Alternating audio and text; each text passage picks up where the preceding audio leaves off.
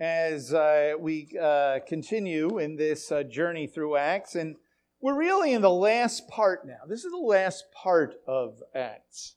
And the last part of Acts is really Paul's situation in Jerusalem, getting arrested, and then his defenses, that he makes, the speeches that he makes on his way to Rome. And at the end of the book of Acts, he's in Rome, and we'll talk, about that as we get there. We already saw that he knew in his heart that God was calling him to face hardship and to get arrested so that he could go to Rome, because he really wanted to speak to Caesar the good news. And the only way to do that was through hardship. And it's really kind of interesting, because what we're going to see is he's going to be in Jerusalem now. He's going to get arrested. And ultimately, they don't know what to do with him. They want to let him go. But he insists on not leaving. And so it's really kind of interesting. And we'll see that along the way. He is resolute in his understanding of what God has called him to. All right, so the last time we saw, people begging him not to go to Jerusalem, right? Because they knew that something really bad was going to happen to him in Jerusalem. He's going to get arrested. He's going to be persecuted. Maybe he'd be killed, and so they didn't want him to go. But he said, I must go. I must go. Clearly, he did not understand the good news as simply giving him, just a rich, abundant life of goodness and serene, life and so on. But he knew that he was called for a particular purpose, and hardship was indeed a part of it. And I think we always need to be thinking of what Paul said to Timothy. He said that anybody who desires to walk godly will be persecuted. That in Messiah, you're going to be persecuted at some point, some way, shape, or form, for the sake of the good news. For the sake of the good news. Okay? And so that should come, as no surprise. And so here, today, we're going to read about what happens when he gets to Jerusalem. Now, we need to understand a little bit about what's going on in Jerusalem. So it's the late 50s now in Jerusalem. Now, the timeline is about 10 years after this would be the rebellion, the rebellion of Israel over Rome. And the end result is that the rebellion is not only squashed, but the temple is destroyed and all the Jews are kicked out of Jerusalem. Okay? It was a mess. But it had taken a long time to reach that point. And by the time we get to this time period, there were two very, there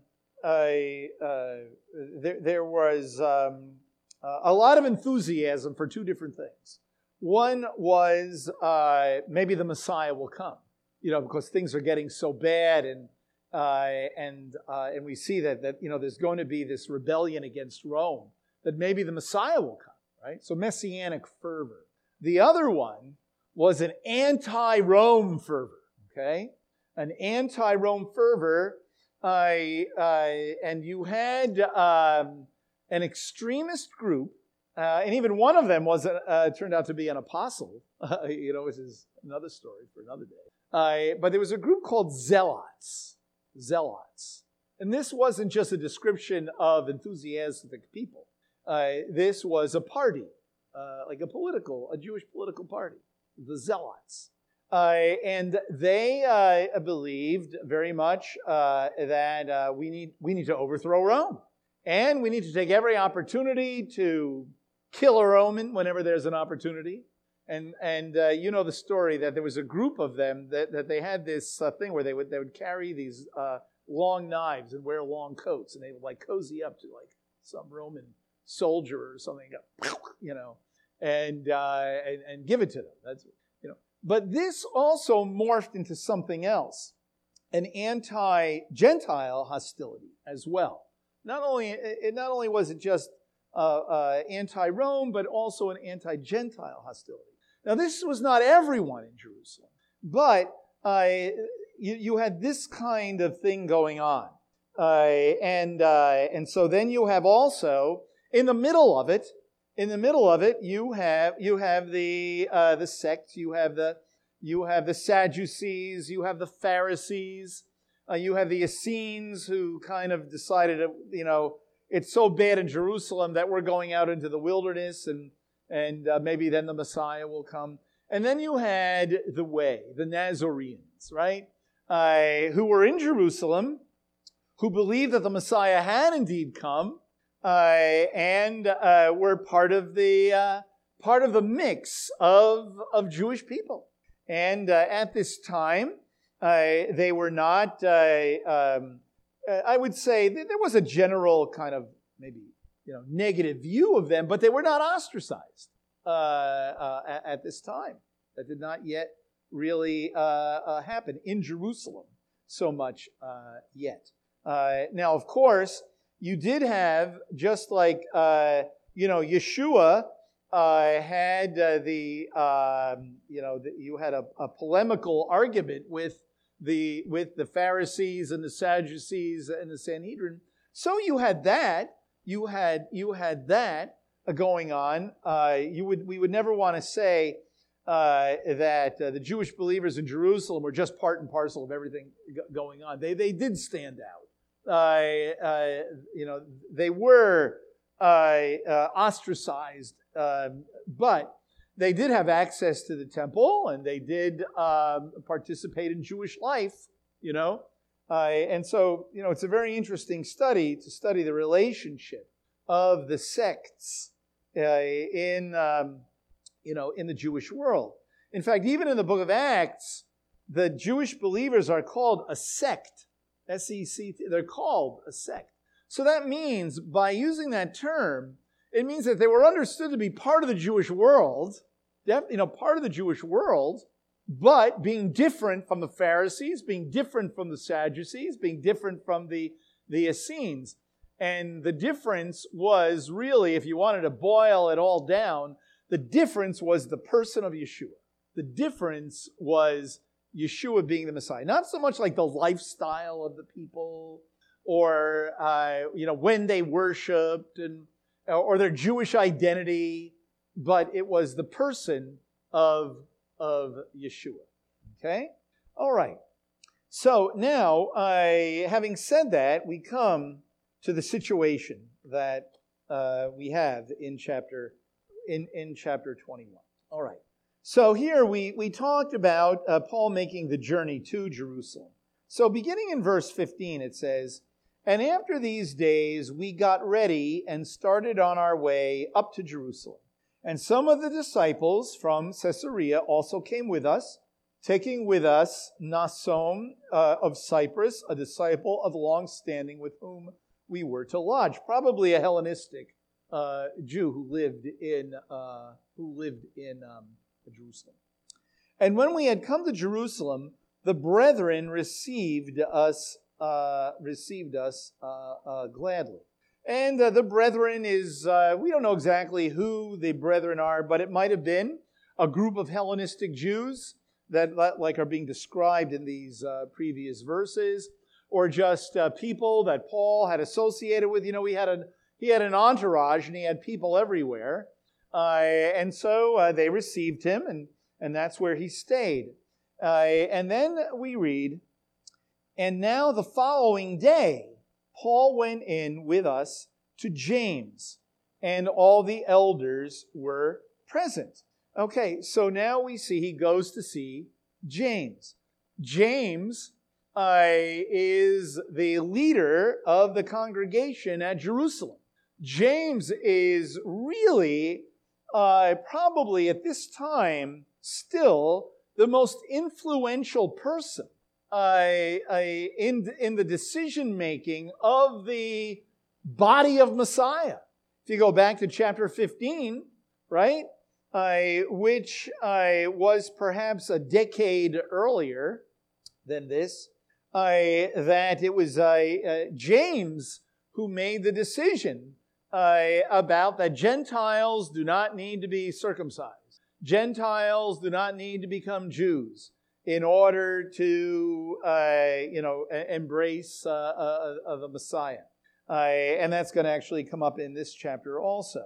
The main thing is that they could certainly believe in the God of Israel and come into what we might call the commonwealth of Israel, not become Jewish, and like what we would call like a converting to Judaism in modern terminology, but that they would remain in their identity of whatever their ethnic identity was, and that was very, very important to recognize, right?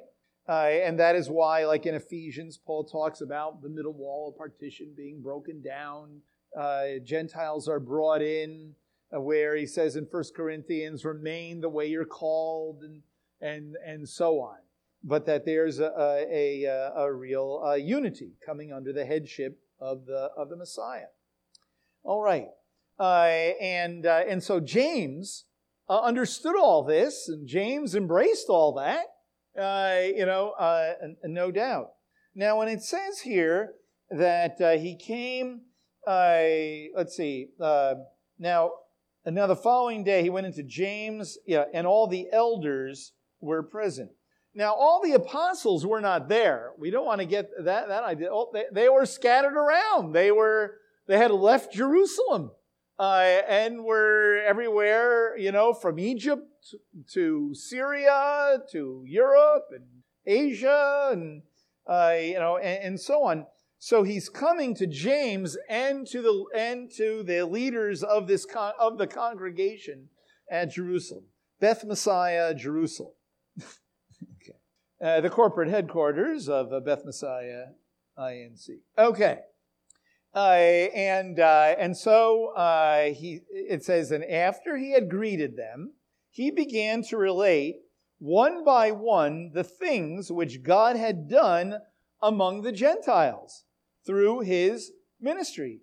So he begins to tell them about the congregations, that had been founded, and how the word of God is reaching the nations, and remember that their perspective is Yeshua is the Messiah. That means the Messiah of Israel and the nations, and Israel is called to be a witness to the nations. And so the fact that Gentiles are coming to believe is sort of like proof positive that, wow, this is really happening. It's like the beginning of the end, that the nations are hearing the message.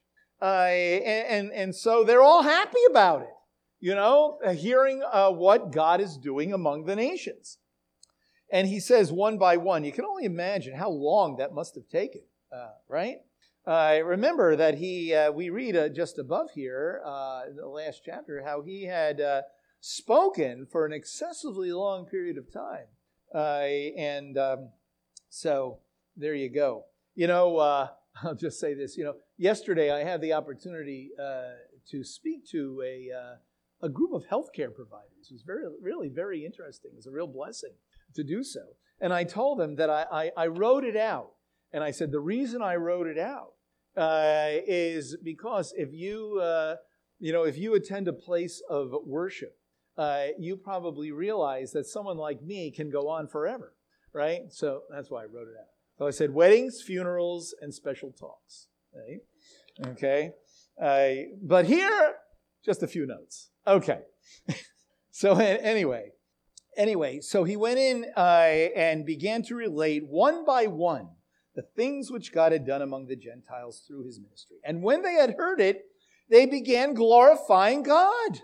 They were happy about it. This was a good thing. We should never get the idea that there was this division between Paul and James, between the ministry of reaching the Gentiles and reaching Israel, that there was no division, but there was an understanding of varieties of callings and purposes. And that should be very important, to us. There's a lesson in that not everybody is called to the same thing. So you may be talking about, Beth Messiah or a Messianic congregation or this, and you may be wondering, how come the person I'm talking to, at my job or my next door neighbor isn't as excited as I am about this?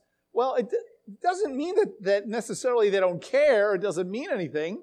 But not everybody is called exactly to the same way. There are all kinds of ministries out there that people speak to me passionately about that we need to support, or we're not this or that. Let me tell you. But not everybody's, it might be, here's a nice little phrase that I learned. Some things are a really good thing, but they just may not be our thing. Might be a good thing, but that might not be our thing. You can't all do everything, right? And so, very important. So, Paul and the congregation in Jerusalem, they were excited about what God was doing among the nations. All right. And then we read this. So when they had heard, they began glorifying God, and they said to him, "You see, brother, how many thousands there are among the Jews of who have believed, and they are all zealous for the Torah." So it's you can just see how this conversation goes, right?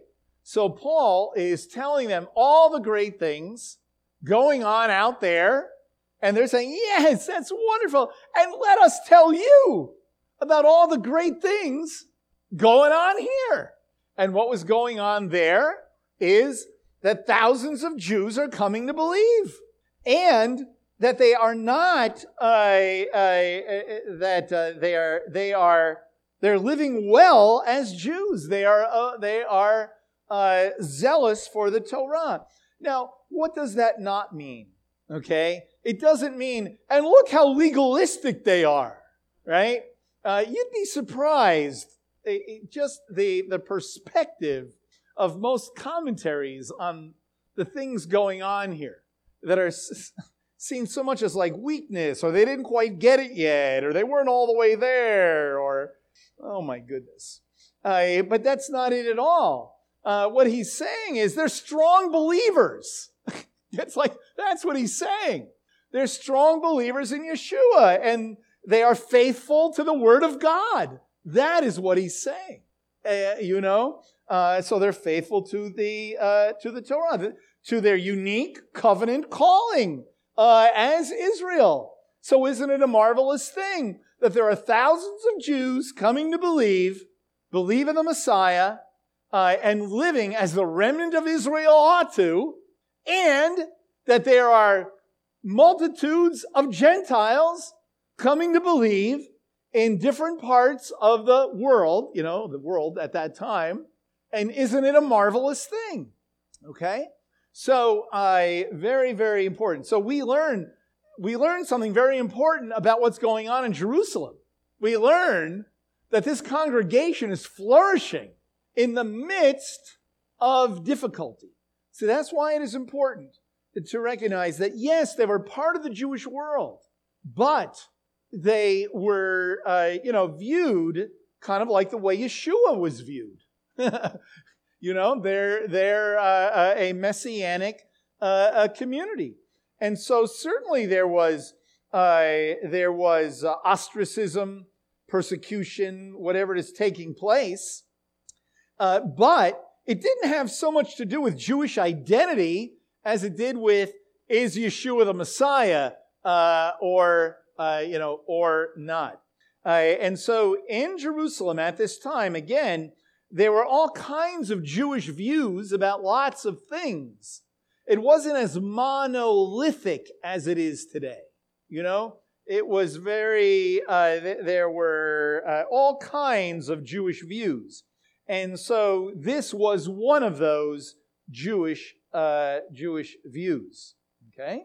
But we can never forget that the congregation is an extension of Yeshua, and we know how Yeshua was treated. And so we have to take that into consideration, right? But the congregation was flourishing, and that Jews were coming to faith, in the Messiah. Thousands. And zealous for the Torah. Okay, so that's all good, right? But now there's an issue that has to be addressed. And this comes under the heading of the more things change, the more they stay the same. All right? Because it could have been written yesterday. Because the issue is really the same. So what we read here now is, okay, so James says, "You see, brother, how many thousands there are among the Jews of those who have believed that they are all zealous for the Torah." Now, by the way, I want to say one more little thing, because we need to dispel something else. And that is just as James and the elders were glorifying God and were excited about what was happening among the nations, may I suggest that Paul was glorifying God and excited about what was happening in Jerusalem. That thousands of Jews were coming to believe, zealous for the Torah. We must always remember that Paul was not anti-Torah. I mean, that is so ingrained. I don't know if we'll ever totally get over that. You know what I mean? That he was not anti-Torah. When you read the book of Acts, we certainly don't get that idea. In fact, he wanted to be in Jerusalem for Shavuot, right? And we previously have read about him taking a vow. We previously have read about him celebrating Passover, and just, all those kind of traditional understandings of a person who understands themselves as a Jewish person. When Paul was ministering to the Gentiles, his message was not, you have to become a Messianic Jew. That was not his message. Okay? His message to the nations was not, you better take on like a Jewish identity or live Jewishly. That was not his message. His message was embrace Messiah for the salvation from your sins. But he himself, lived Jewishly. So in other words, his message was not his life. About his life. In other words, the message was Yeshua. The message wasn't, let me tell you about me. The message was, let me tell you about Yeshua. Now there's a big challenge for us, right? That sharing the good news is not, let me tell you about me. Now me, hopefully, is the testimony of the change he's made in my life, but it's all about him. Very, very important here. So they're all glorifying God. But there's an issue. There is a misunderstanding that has to be dealt with here. And it has been the same for approximately 2,100 years. Okay? All right. Okay. You see, brother, how many thousands there are among the Jews of those who have believed, and they are all zealous for the law. And they have been told about you that you are teaching all the Jews who are among the Gentiles to forsake Moses, telling them not to circumcise their children, nor to walk according to the customs. Okay, so there is this word out about Paul among the brethren and among just the word out about him. And that is that he is telling, basically, he's telling Jews not to circumcise their children. And that therefore their covenant relationship with God doesn't really mean anything anymore. And on top of it, that if Jews don't circumcise their children and Gentiles are being invited in, that this is not something that's Jewish anymore. This is not something that is, can be considered really what a sect is, or a part of any kind of Jewish identity. And so therefore, what he's really saying is, Paul, they're saying you're an apostate to the Jewish belief in the God of Israel. Okay? circumcision is one of the most important rites, rites, then and now in the Jewish world. Then, I mean, if you read, even in the rabbinic literature, they say, rather you should die than not circumcise your sons. You know, and this was a big issue, by the way, in the Maccabean era, right? This was huge. This led to really, for all intents and purposes, a civil war in Israel earlier on. And this issue, given the fact of what's going on in Jerusalem, was huge. That, you know, here we are here in Jerusalem, and the Romans are beating down on us, and Paul is out there watering down and changing the whole thing, telling Jews not to be Jews anymore, and then inviting Gentiles in to be whatever this thing is. And that is exactly what we hear. That's exactly what we hear. That what is this thing? You know, it's not really a Jewish thing because you have Gentiles coming. Who ever heard of a synagogue that has Gentile members? How could that be? How could this be a Jewish thing? And then, of course, you know, it's that Paul who made Jesus into a god, you know, in this whole pagan thing, you know, and you're not really Jewish anymore. You know, you may call yourself, usually what we hear is it's a ploy that you're using Jewish identity as like you're going fishing and putting Jewish identity at the end of the, on the hook, right? And you're going fishing for Jews using Jewish identity as something for them to bite onto. And then you reel them in, right? Because you can't be what you really are. That's, you know. And really what that is a response to 21 centuries of this misunderstanding. That basically where do Jewish leaders, people that teach that, where do they get that from? Where do they get it from? They get it from the history of the church. And they can quote lots of church, leaders, bishops, fathers, pastors, whoever it might be. And that's where Jewish people get this information from. It's not that they've done the scholarly research and came to a wrong conclusion. That may be sometimes. But the other 99.9% get it from what they've heard about, like, Christianity. That's what Christians teach. And then they'll quote somebody, see, this is what Christians teach. And that's why, frankly, it is a miracle. You know, it's a miracle when anybody really comes to believe. But for a Jewish person to be convicted of the truth of Yeshua in all that mess is really, that is really miraculous. You know, that, knowing that, because, you really, for a Jewish believer, you're counting the costs from day one.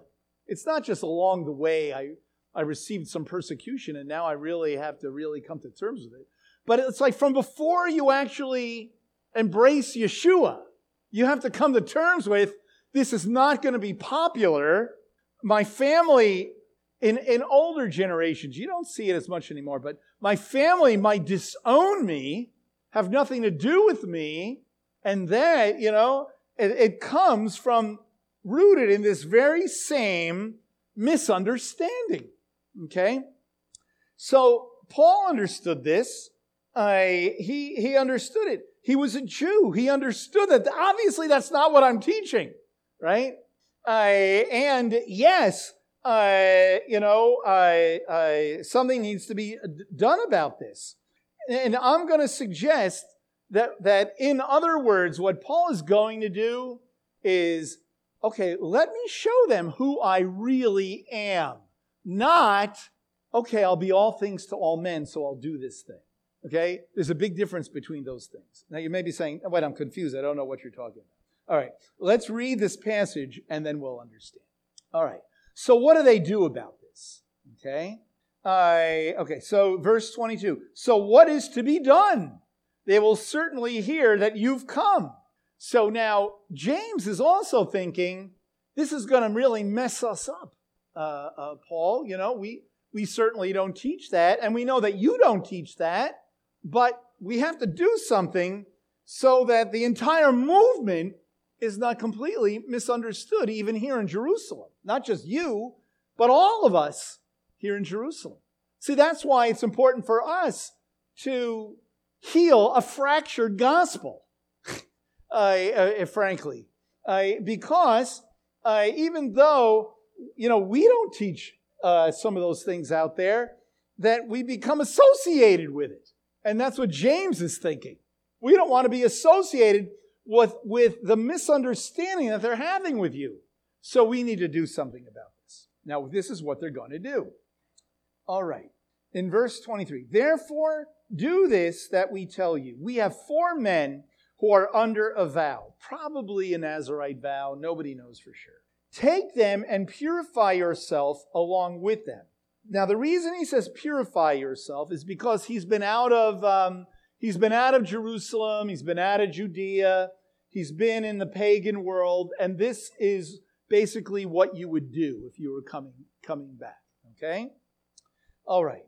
So he says, purify yourself along with them and pay their expenses in order that they may shave their heads, and all will know there is nothing to the things that they have been told about you.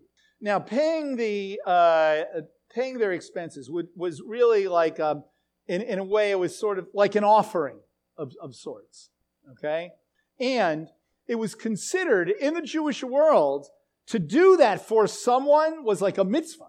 Like this was like a really great thing you're doing before God would be to pay this, and so it was not something that would be completely out of the ordinary, but it was understood to be like this was a real mitzvah, a real testimony, one might say. All right, okay. But that you yourself also walk orderly, keeping the Torah. Okay. Okay. Let's stop there for a second. So this is the plan. Now, this is what I mean when I say he wasn't doing this for the sake of being all things to all people. He was doing this because this is who he really was. In other words, in most commentaries, God bless them, they're not bad people, and it's not. They have a lot of good things to say. But you can't help the egg that you come out of. Okay? It's true. You know the perspective that you have. And so the perspective is that law is legal, Torah is legalism, and therefore it's like a negative. And now that the new faith has started, right, and Paul is a leader of the new faith, that this is like everything going on in Jerusalem is of no use. And so by doing this, he's sort of condescending a little bit, to the need of the moment. He's just like he would, just like when he would visit and be with people who had been pagans, he doesn't make that an issue between him and them. And the way that most people understand this passage is that the best way to say it maybe is that it was he versus them, and that he was not one of them anymore now that he believes in Yeshua. But he was them. And so the reason he does these things was not just simply, I'm going to do something that I'm just going to do it for the sake, but it's who he really was. So what James is saying is, you're a Jew. Show yourself to be who you are. And so do these things. Purify yourself, pay the expenses, go into the temple so that they can see, your heart and who you are in Messiah. It would be like us saying, it wouldn't be a bad thing, to go to one of the local synagogues on a holiday and be there And for people to see that, well, I'm a Messianic Jew, and that I'm a good citizen in the Jewish community and part of the Jewish community. The best way to show you're part of the Jewish community is to be part of the Jewish community. Okay? Not just to teach about being on part of the Jewish community, but be part of the Jewish community. That's the best way to do that. Right? And so that's what he's doing. He's being a good testimony of a Messianic Jew, of who he really is. All right? And so this is what he does. This is what he does. I can't tell you. I mean, I was going to read it, but then sometimes it's fueling a negative fire, and I don't want to do that. But I could tell you this, commentaries written by people that I'm really surprised at, that simply view it as, Paul is not under the law, and so really it's not a good thing to do, but he's doing it anyway. That is like what everybody writes. Even like some Jewish believers have written that. But that is not it at all. He's showing him for who he really is. This is a great passage for us that validates who we are. Okay. But then he says, but concerning the Gentiles who have believed, we wrote, having decided that they should abstain from meat sacrificed to idols and blood and from what is strangled and from fornication. So he's saying that, James is saying, and of course, we don't expect Gentiles to do these things. We have no expectation that Gentiles will do these things. Remember the letter, the encyclical letter that we all signed there, starting with Alexander Hamilton right there, that we all signed in, back when we had that big conclave, right? That's still the case. But they need to see that you, Paul, are who you really are, and that you're not teaching that. But isn't it amazing but most people believe that that's exactly what Paul was teaching. That when you read Galatians, or when you read other passages, you see this is what he's teaching. But what we don't realize is that those letters were not written to Jewish believers. You got to read the book of Hebrews. You got to read the book of James, and the book of Acts to really understand what was being written to Jewish believers at the time, having to do with Jewish identity. Okay. And so we see here that it says, then so I can get this to the end of this section.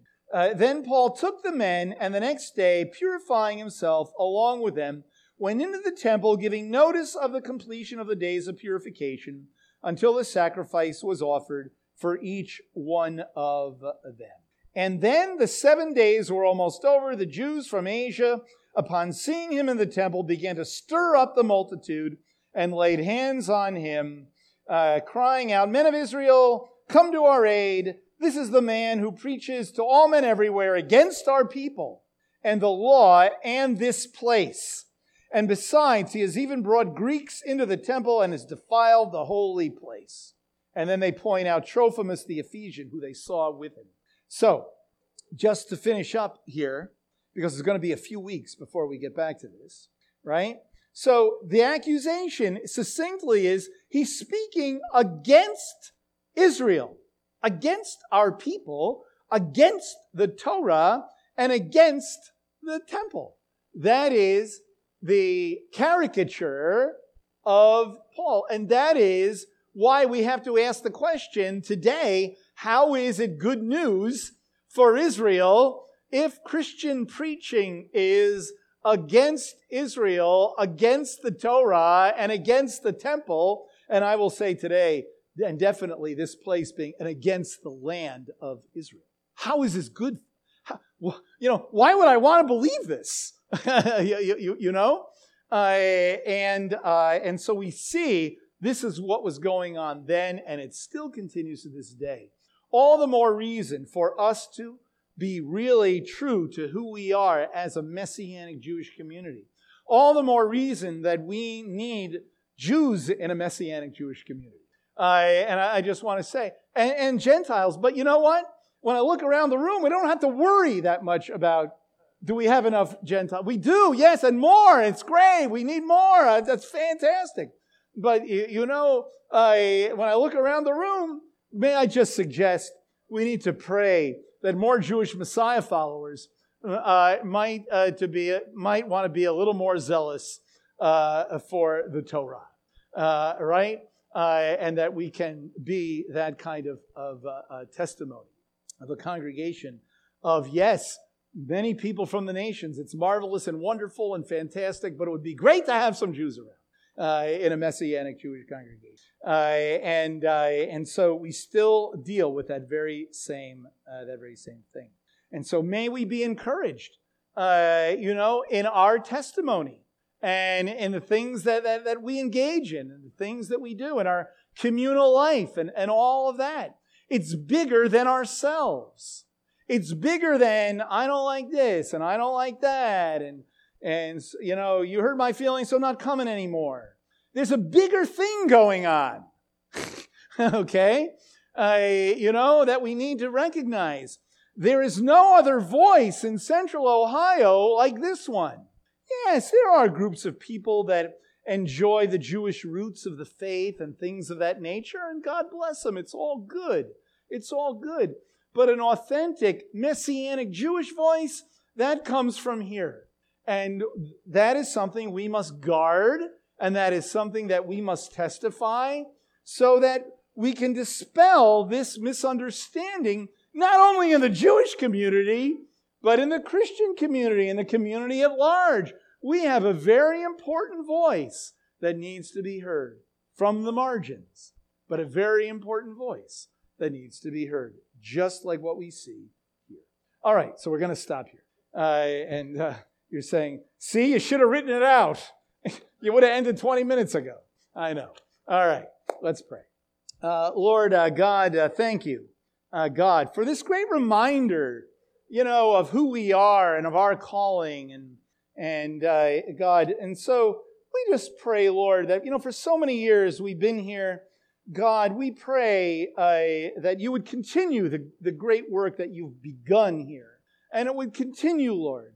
And we pray, God, that you would invigorate all of us who are here and all of us who are part of Beth Messiah to keep moving forward and to stoke that vision, Lord, and dispel the things that are not right, Lord, and present to our community, the Jewish community, who Yeshua really is, and that he really is good news. And God, we pray, Lord, for new generations to fill the seats at Beth Messiah. God, we pray, God, for another, 45 years beyond ourselves, God, and that we might have, a real vision, not just for today, but a vision for tomorrow, a vision for, indeed, the future. And we thank you, God, for these words, and may we, may they truly invigorate us and motivate us to serve. We pray in Messiah's name.